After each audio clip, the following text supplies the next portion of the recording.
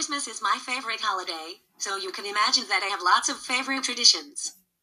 One of my favorite traditions is making Christmas cookies with my family. A couple weeks before Christmas, me and my family all meet up and spend a full day making cookies, and at the end of the day we split them up equally to take home. Christmas cookies come in a variety of sizes and shapes. My favorite cookies we make are sugar cookies, because I like that we can decorate them and shape them with cookie cutters. Throughout the day we go through many different ingredients and utensils. We all participate in buying the ingredients and utensils so that everything is equal. This isn't only my favorite tradition, it is also multiple other people in my family's favorite as well.